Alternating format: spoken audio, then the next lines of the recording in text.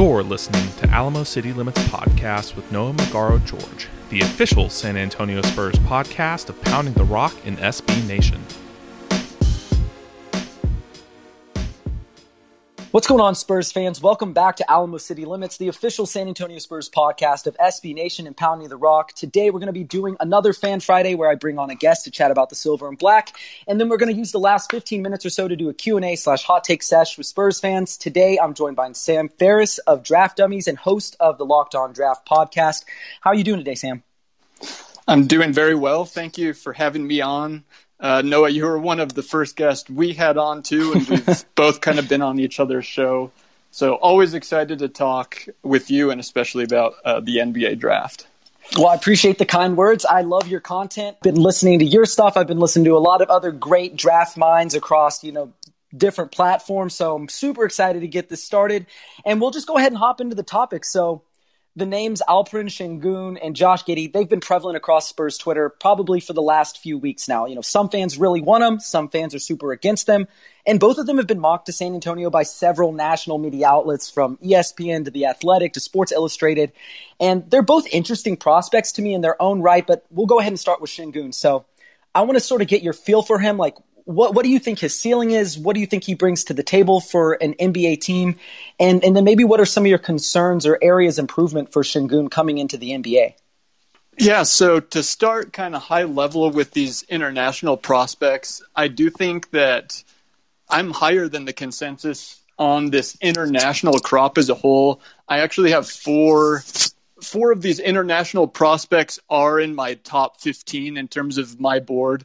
And the two guys that we're going to talk about today are both in there. So I like those guys both in terms of prospects that the Spurs should be looking at.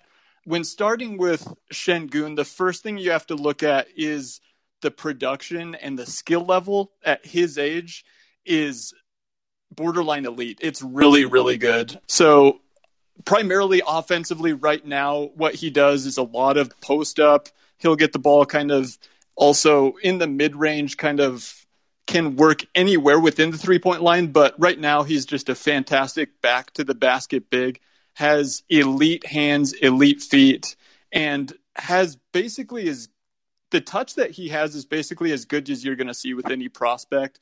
And so right now, offensively, I think he has a ton of talent that's comparable with most anyone in this draft, maybe outside of the top 4 or 5 guys. Yeah, and he's someone who I'm not super high on. No, I wouldn't say that he would fall out of my top 15 if I were to do a big board or something like that. I think he's really intriguing. I know Kevin O'Connor said he sort of has shades of Domantas Sabonis. Even in the video breakdown he did, I think a few days ago, he mentioned Nikola Jokic, which is obviously super high praise, and I don't want people to get their expectations twisted with that. I do think it's super important, though. Like you said, he's in Europe in one of the best leagues, dominating grown men at 18 years old, about a 2010 guy, or 19.9, actually, I think were his numbers. And so I like him a lot. But one of the things that I wanted to talk about with you is if you're the Spurs and you have the 12th overall pick, do you go with Sengun at 12? And maybe my perception is incorrect, but I have some defensive concerns when it comes to him, and I think adding him to the team, maybe it doesn't make a lot of sense. And I would love to get your opinion, because I trust your take on this more than mine, and I think you can really educate not just Spurs fans, but just general NBA fans who might be listening to this later, or even now who are in the room. Yeah, for sure. So to go off of your first point, comparing him to other Euro bigs, we don't want to compare anybody to Nikola Jokic. He just won MVP. That guy is a one of one. He's a unique talent. But at the same time, Sengun is basically better than every Euro big. Like, whoever your favorite Euro big is, Sengun is better than they were at the same point in time in terms of at this same age. Like, his production is pretty much incredible, and anybody that's put up this type of production at that age has just found a way to be a good NBA player. So that is something that you can pretty much count on. In terms of the defense, though, those are the questions. In terms of in the modern NBA, we see that you need bigs that are scheme versatile, that can't be played off the floor, and there just aren't that many of those. And that's certainly the worry with Sengun is a team in the playoffs just going to put him in pick and roll over and over again. And yeah, look, that's a concern. Defensively, it's well behind the offensive side of the ball for him. I'm not going to argue that. But I would stress that he is still so young. And when I talk to, people about some of these prospects and specifically about Şengün and Giddey, who we're both talking about today, people like to kind of box Şengün into a certain box in terms of the player type that he's going to be. A lot of people say, well, he's a back to the basket, old fashioned, plotting big. Is he going to work in today's NBA? And I would say, number one, he is so young. Like, he could totally change the type of player and obviously the skills that he has moving forward. And also, most great players just aren't the same player throughout their whole career, right? So what I like to say is, okay, yes, he is a great back to the basket player and he does have those skills, but why is he so good at that? What makes him so good? And in terms of looking at why he's such a good back to the basket player, can we extract those talents and those skills and use them elsewhere? And what I see with him is, again, like I mentioned at the beginning, elite touch, elite feet, elite hands. And I'm talking like the best of the best. So I don't think he's like necessarily just a back to the basket big. I think he's a guy that can be kind of a hub of an offense where he's running handoffs into screens on the perimeter. He could be a fantastic big rolling or popping. And so I don't think it's wise to necessarily box him in to, oh yeah, this guy is just a back to the basket, old fashioned plotting big. I think that would be kind of limiting him in terms of what he could be. And I don't think that's necessarily fair or kind of the best way to look at him as a prospect. Definitely. And as you mentioned, he's only 18 years old. Now something, and it's not necessarily always like a 1-for-1 indicator, but he shot really well at the free throw line on a lot of attempts. Like, he was great at getting to the line. He shot about, I think, 82% at the free throw line. He has good touch around the rim. And, he didn't make a ton of shots from the mid-range to the 3-point line, but to me, he looks like he's somebody who could develop a shot. How important do you think that is for him to develop, at the very least, like a reliable mid-range game and maybe even a 3-point game to really expand and open up the rest of his game? Like, is that what's going to make him not a transcendent offensive player, because there really are so few of them, but someone who's genuinely like dangerous at the NBA level? Yeah, so I think that is very important. And also, I would say I have little to no worry that the 3-point shot's going to happen with him. With guys that are that elite, that have that skill and touch, like you said, he meets the indicators with the free throws as well. I just really believe that that's going to happen. And also, what's funny is he's become this NBA prospect, right? So at some point, kind of midway through his season, he started gaining a ton of traction as an NBA prospect. But these were the questions were, can he shoot out to the 3-point line? And you could tell he started to hear that feedback because he started working on that. And in games, he started taking, like, there was a game I watched where he started taking a couple step back threes, like sidestep threes off the dribble. And like, this guy is just so skilled that to me, the jump shot is not the worry. But if you were to ask me what is actually my main concern with him, it would actually be the size, because right now he's listed, thought to be between 6'9" and 6'10". Yeah. And if he does end up being kind of on the low end of that, to me, actually, even more so than the defense, if he's a little bit of a 4'5" tweener and is really kind of 6'9", to me, that's actually, that size might be the biggest cap in terms of the player that he can be. Yeah, and I think that's a really important thing to mention. And I didn't really consider it too much for offense, but definitely for the defensive end. Like, he's not particularly long either. I don't think there's an actual legitimate measurement for his wingspan yet, but it looks to be about on par with his height. So I would guess somewhere around 6'9" to 6'10". And even though there are some concerns there on the defensive end that I think are very valid, like you mentioned, like how versatile can he be? What kind of coverages can he play? He probably doesn't have a ton of positional versatility. But I think one of the things that I really like from some of the few games that I did watch is it seems like he has a really high motor. Like, he's always engaged, And I think that's really like half the battle sometimes in the NBA is being engaged. And he is really young. Do you think that's maybe an overrated aspect, just having a high motor? Or do you kind of buy into, at least my thought process is that if it's a guy who has a high motor, who's maybe not a great defender, but he's at least trying hard, like he's 18 years old, maybe he can be salvaged into, an average to above average defender at the NBA level in the right circumstance. No, I think that's a great point in terms of the high activity, in terms of being involved in plays.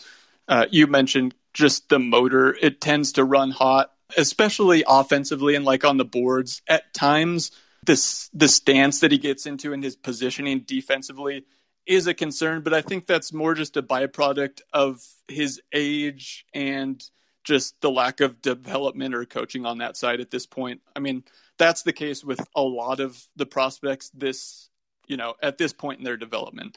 So it's not like he is just an outlier in terms of being bad on that end. He shows signs where he is incredibly nimble at his size. Like, my favorite thing to watch with him is when he posts up, he can feel the guy on his back, and he has this spin move out of the post that is like ridiculous, and he does it a couple times a game. But he also uses that defensively where he'll be out of position for a second, then react. Like you said, he's got that activity, and he'll get over there and pin the ball on the glass and then chase it down in the corner. And it's like those things you just typically do not see out of, your normal plodding bigs. And so I just tend to not want to put a cap on how good this guy can really be. But certainly, like, the defense and the size would be kind of the main concerns that you would point to. Yeah, I'm right there with you. And we'll talk a few more points with Sengun and then move on to Giddey. With Sengun, I look at him, and when I watch him, it seems like he's at 18 years old. It's impressive. He has moves, he has counter moves, he has up fakes, he steps through, he has drop steps. It just seems like he's really advanced for his age. Now, I think some people see the numbers like 19 and 9, and you hear the thing, or he's dominating grown men in one of the best leagues in the world, bar none. And some people might say, okay, well, when he comes to the NBA, is that what he's going to be doing? And I don't think that's going to be the case. So in your eyes, what do you think his role is going to look like as a rookie? Because really, for most rookies, they're not that impactful coming into the NBA. But do you think he has a chance to be? And what does his role look like sort of coming in the NBA, if you had to guess? Yeah, that's interesting. Like, no, I would not bank on him putting up 19 and 9 as a rookie in the NBA, but I do think he'd certainly be kind of a serviceable backup big for the Spurs right now, for example, if he was picked there.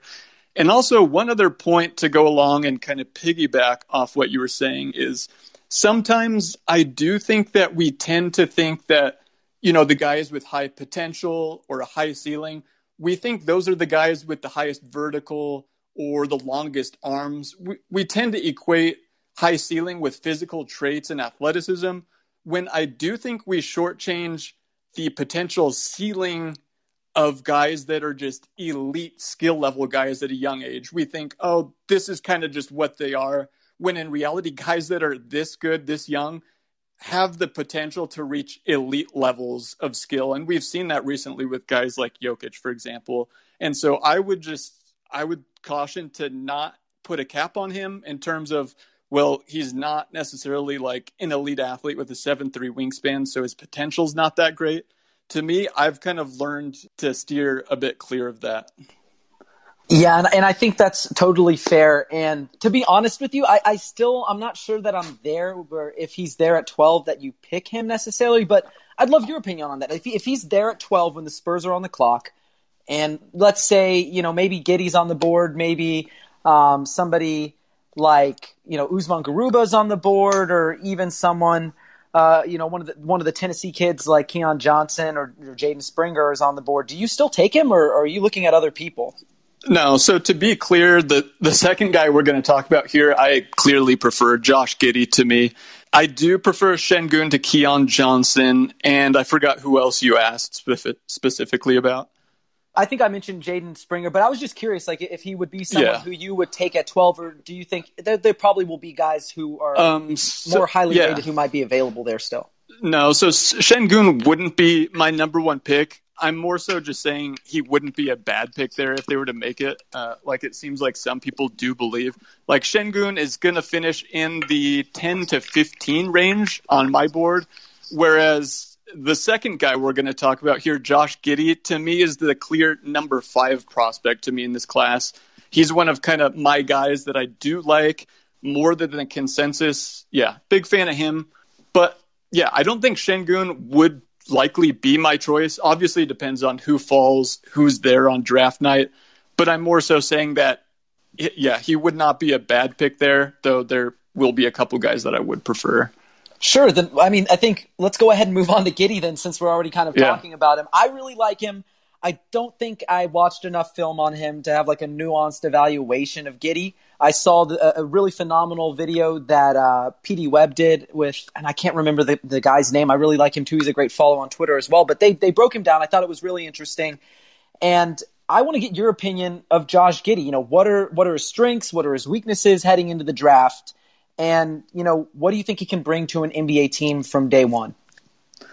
Yeah, so I think there are kind of a lot of through lines or parallels with the two prospects we're talking about here, in that they're both international and they've both been very productive from a young age in professional leagues. And we do have now, like we saw LaMelo and RJ Hampton last year, and Giddey is putting up numbers that are very good and comparable. He basically was a triple-double threat every night.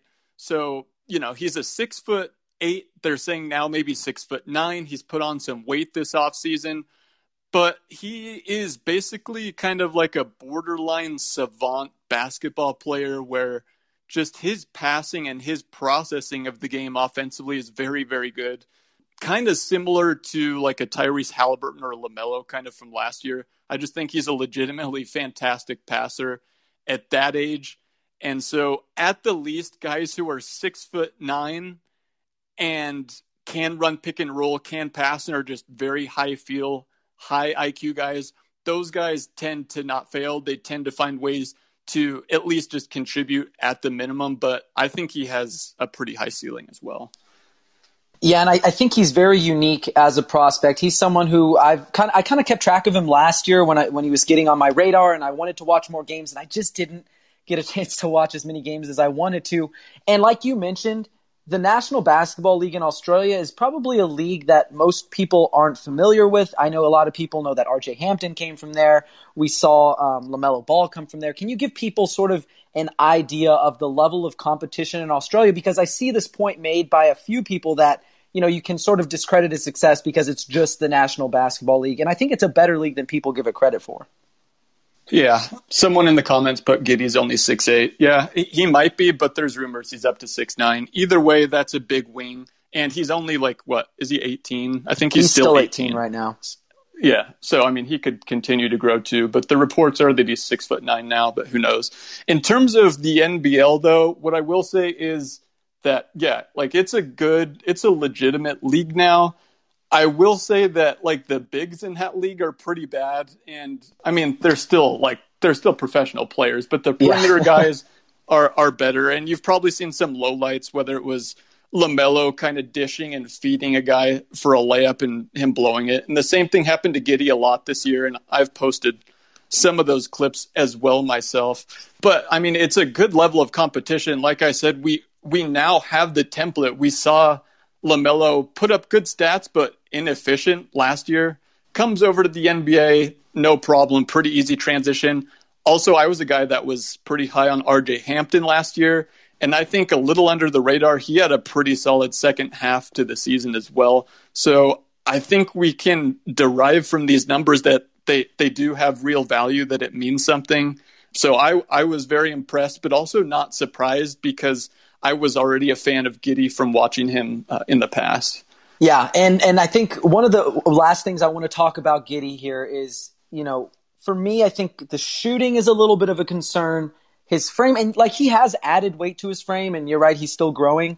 But when I think of Giddey, the frame is just slightly concerning to me because he is so thin. Do you think that's going to be a problem at the next level in terms of defense? And what do you think about his shooting? Like, I know he started very cold at the start of the year, like awful. It was really, really bad, and he sort of picked it up towards the second half. Wasn't, great or anything, but it certainly was a little encouraging. What do you think about those two things in particular? Yeah, so the jump shooting isn't necessarily a natural thing for him. He's had to work on it a lot, but we've seen a lot of improvement on his shot over the last 12 months, both in terms of just the numbers, but also the form. And it looks a little bit more natural for him. You can tell he's put the time in, and yeah, the numbers have borne that out. He's even taken some kind of later in the season off the dribble that looked better, but that is going to be a question mark. And the jump shot is a question mark. It is a swing skill with 75% of NBA prospects, right? I mean, pretty much everyone we talk about, the jump shot is the swing skill. And also with these kids being so young at 18, at 19, oftentimes the weight, the strength, especially functionally, how do they look on a court? I mean, there's a reason why very few rookies come in and actually contribute to winning basketball right away, is because they need to continue to grow in their bodies and refine their skill sets. So yeah, I don't think it's going to be super easy for him to come in year one. And yeah, his frame, he's not an elite athlete. So, I mean, it will be an issue at first, but I just think he is a very, very skilled kid that it's just that it when you see it, special ability with the ball and as a passer that he's had at all levels growing up. And it translated right away. He had no problem playing against the NBL, which, going back to what we were talking about with the NBL, it is a pretty physical league, and a lot of the international leagues are a bit more physical. The NBA is a bit more spaced out. So going back to LaMelo again, is he had problems with the physicality. He had problems, taking that contact, playing through contact. But I think physically, with the space, with the pace in the NBA, to me, he looked better physically than I expected. And I think that's just kind of the case with today's NBA. Yeah, I mean, I'm 100% there with you. I agree with you there. And I'm going to ask you the same question that I asked you with Sengun. Now, if Giddey is on the board at 12, which I don't really expect him to be, is he someone the Spurs absolutely have to take if he's there? Yeah, to me, he would be the number one target for me. Like I said, he's the clear number 5 prospect in this class. So I have Cade in a tier by himself, and then I have the next 3 guys in Suggs, Green, and Mobley in a tier together, and then I have Giddey at 5 after that. So, looking at the Spurs roster too, one thing I think they could use is an infusion of some passing. I just don't know how many kind of plus passers they have for their position, plus some size, whether he does end up becoming more of a primary or if he's kind of a wing, whichever of those he hits in terms of his outcome at the NBA level. I view him as kind of the highest upside prospect and just the best prospect. But I do tend to agree with you. I don't think he will be there when the Spurs are on the board picking. I think he's probably gone before then. I'll be, it's wishful thinking a little bit on my part. I'll keep my fingers crossed. And I do think, if he is there, the Spurs should probably take him. There shouldn't be a second thought about that.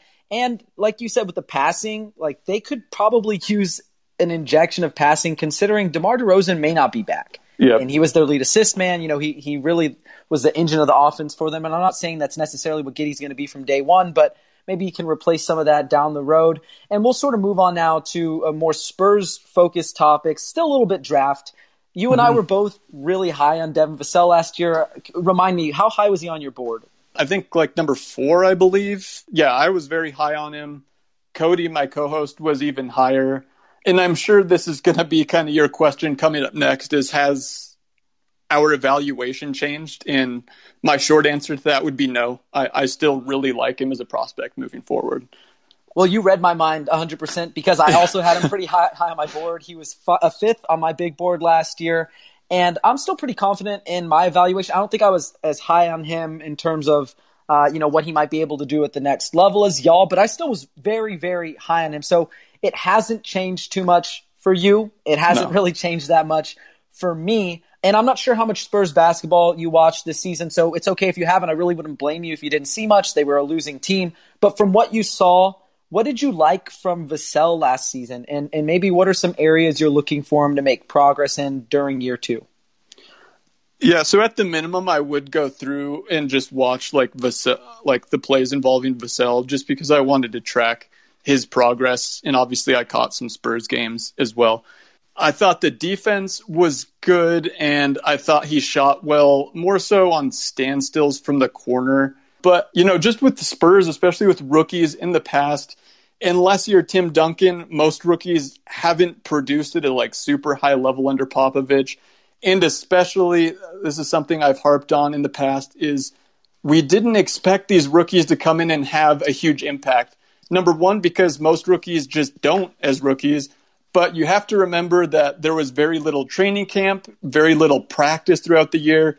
Everything was kind of thrown off with COVID, the whole shortened off season. And so I just wasn't really expecting that much. Now, a couple of the guys with LaMelo, Edwards, Halliburton, yeah, they're a bit ahead of the game, but that doesn't mean that I changed my evaluation of Vassell at all.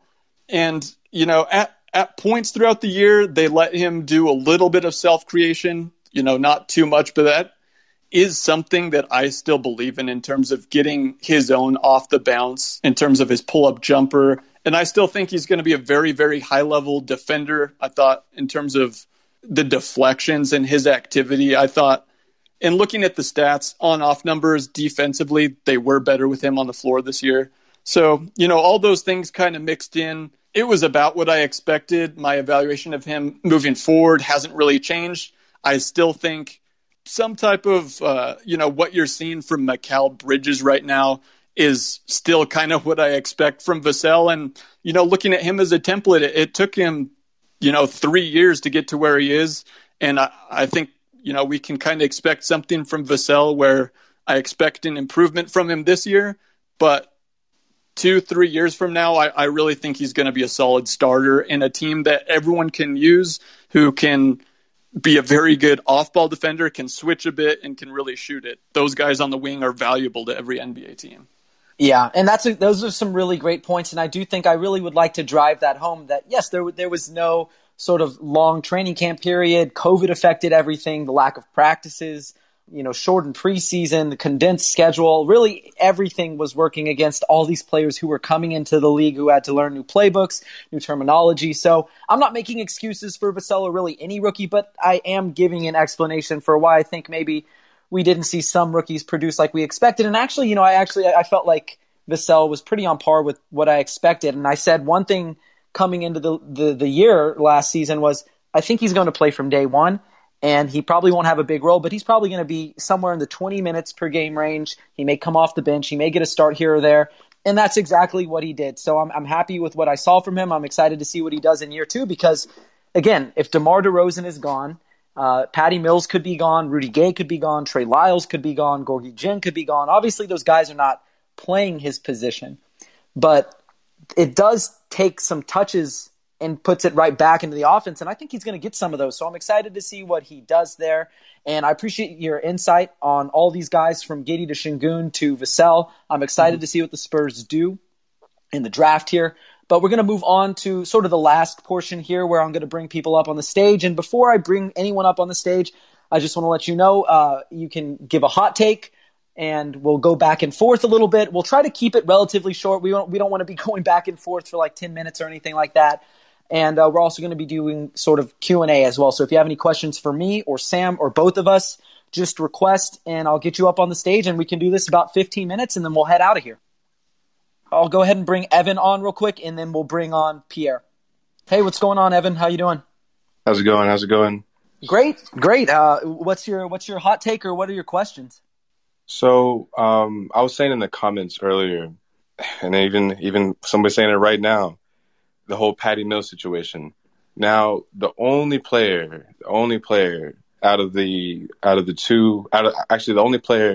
not mentioned that can actually drop down to the Spurs that a lot of people see him falling is Corey Kispert. Now, if Corey Kispert's on the board, it's like him and Josh Giddey. I love Sengun's game.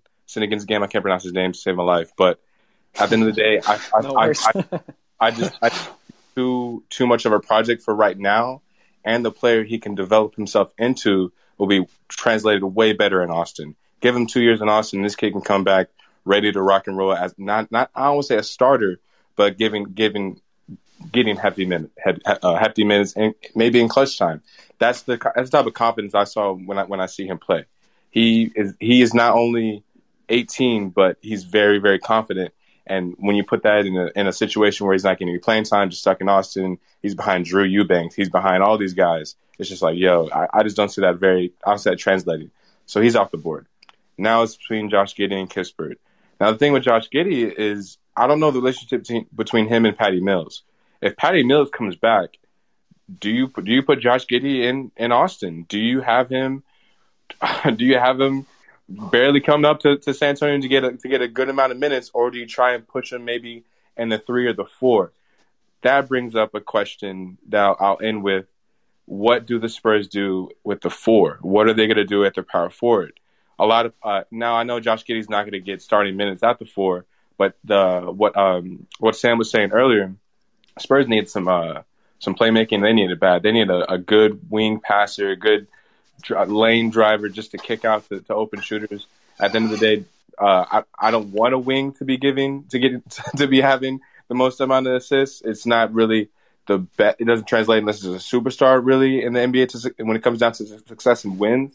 But if you were to put him in that situation, if you can't get someone like Ben Simmons, which is highly unlikely at this point, if you can get somebody in free agency that can facilitate, you're looking at a lot of missed opportunities here, and that's all I got to say for now. Awesome. Well, I appreciate your question. We'll go ahead and address it. I'll send you back to the stage. And so I guess I'll go first. I think when I look at the Spurs roster, I would absolutely avoid Corey Kispert at 12, not because I don't think Corey Kispert is a good player, and he definitely fits a need. We've talked about this a ton on this podcast, where the Spurs finished last in three-point attempts, makes, three-point rate, and they finished 24th or 25th in three-point percentage.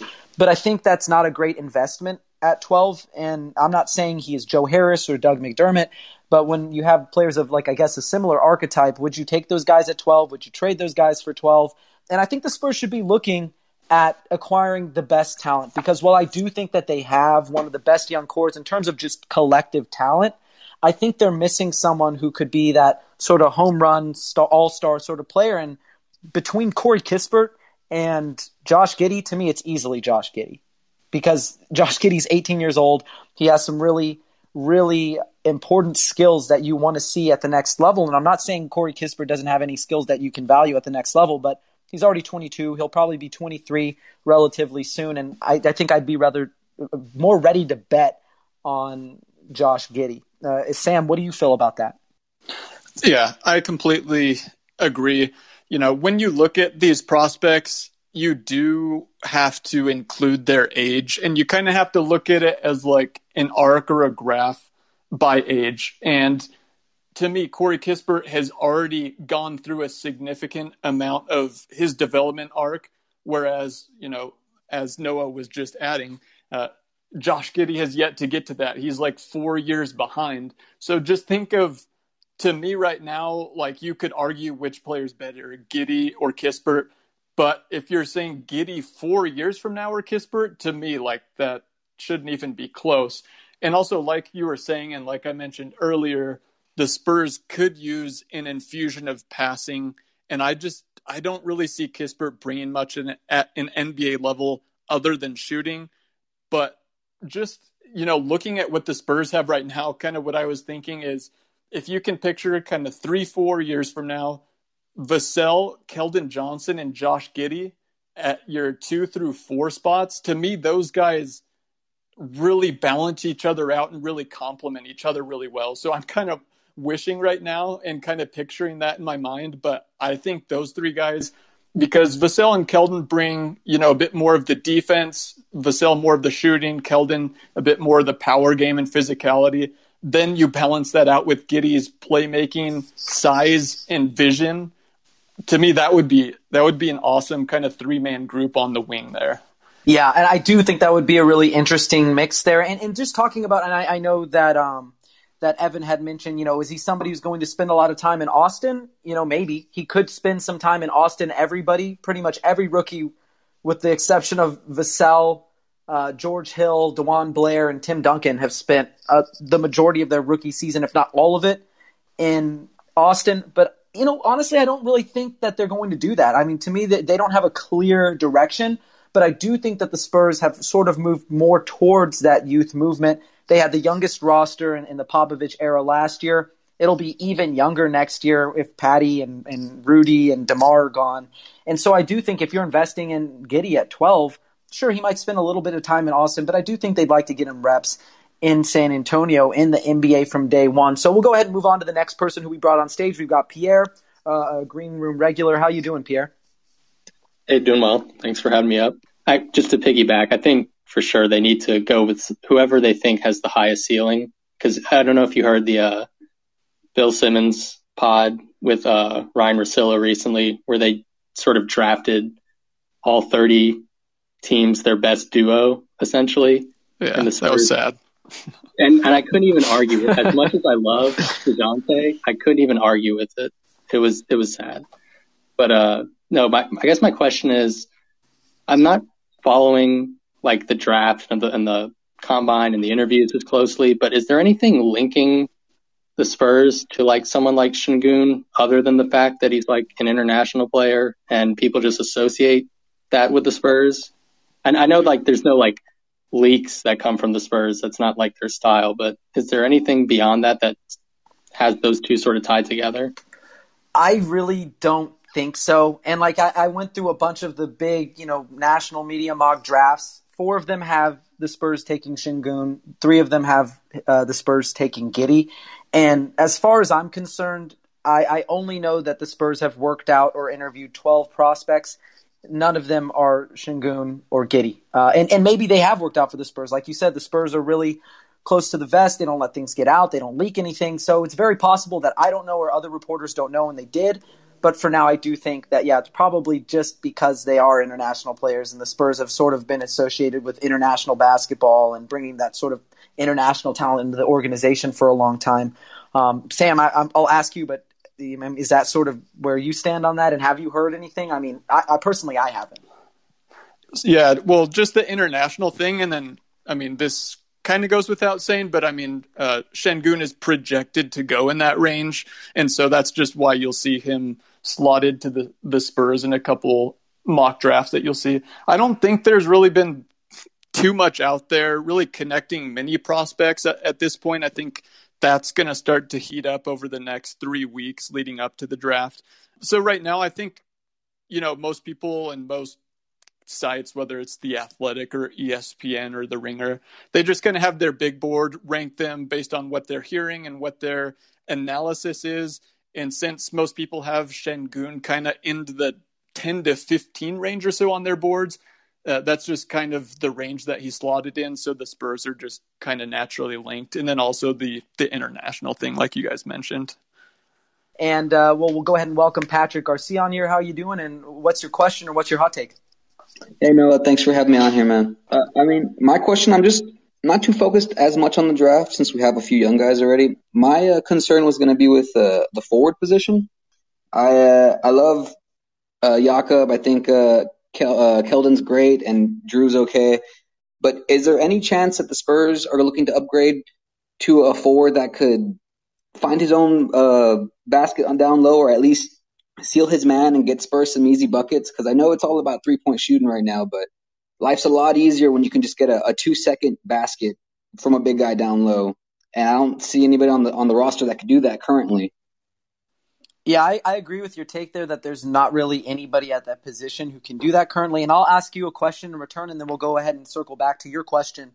Is there anybody who you would want them to target in particular? That way I can sort of have an idea of the player who you might be interested in for the Spurs. As far as a specific player, I can't think of like a mid-tier forward that we could go for, because I know there's the Anthony Davis, the Jokic's, the superstars that'll always get their baskets down low. But I mean, I know we were looking at Kelly Oubre. I don't know if he can create down low. I'm not too sure with him, but just in general, just a forward that could find his shot, or maybe Keldon could develop a back to the basket Westbrook style play. But I can't think of anybody currently. Yeah, no, I like Keldon Johnson a lot, but I don't really think he projects as someone who gets a lot of his own offense. Like nearly 70% of his buckets last season were assisted, and that was pretty much the same for him when he was in the bubble during his rookie season, which was like pretty much the only time we got to see him during his rookie season. I don't know who you would go after. Personally, I talked about this with Mark Schindler on a previous episode of the podcast. Like, I wouldn't be opposed to adding Kelly Oubre, but I don't think he's the guy who's going to just go get you. He's going to go get his own offense, and suddenly it's going to solve the Spurs' problems. Sam, I mean, I'd love to hear what you have to say on that, because the only other person who's been mentioned by Spurs circles is John Collins, and I think at this point everybody sort of knows where I stand on him. So I'll start with Oubre. I'm actually a big Golden State Warriors fan, and based off this experience from last year, I'll say you guys can take Kelly Oubre. Not a huge fan of his game. I just think he's an empty calorie guy that really doesn't equate to winning games. So are we talking exclusively free agents here, or are we including potential draft picks? Because, I mean, we talked about Şengün. So in terms of getting a basket at the rim, he's probably the guy. But, I mean, he's a big. So if you're talking forwards, like Kai Jones, potentially, but he's a complete development guy. Like, he's not going to be playing for the Spurs next year. Yeah, anybody else that comes to mind, Noah, in terms of, like, free agents, I guess? You meant John Collins would be really good, but I mean, we've talked about John Collins before on previous episodes of the podcast, and sort of where I stand on John Collins is I don't think he would be a bad addition by any means. They probably would have to offer him the max, and for him that would be about $28 million for the first year. I think it makes sense with the timeline, but to me, I'm not sure how much he brings. So, and I'd love to get your opinion on this. I've sort of asked everybody about it at this point who I talked to in basketball circles. John Collins last year, 80% of his buckets were assisted. 65% of them were assisted by Trae Young. I don't think the Spurs have anybody on this roster who comes close to being the playmaker or providing the sort of gravity as a shooter and a scorer that Trae Young does. And the Spurs, like we mentioned earlier, one of the worst three-point shooting teams in the NBA, whereas the Atlanta Hawks have several guys who are threats from the outside. And I just don't really know that you can maximize John Collins here. Like, I think if he comes here, he's probably asked to do more than he's doing in Atlanta, so his usage goes up.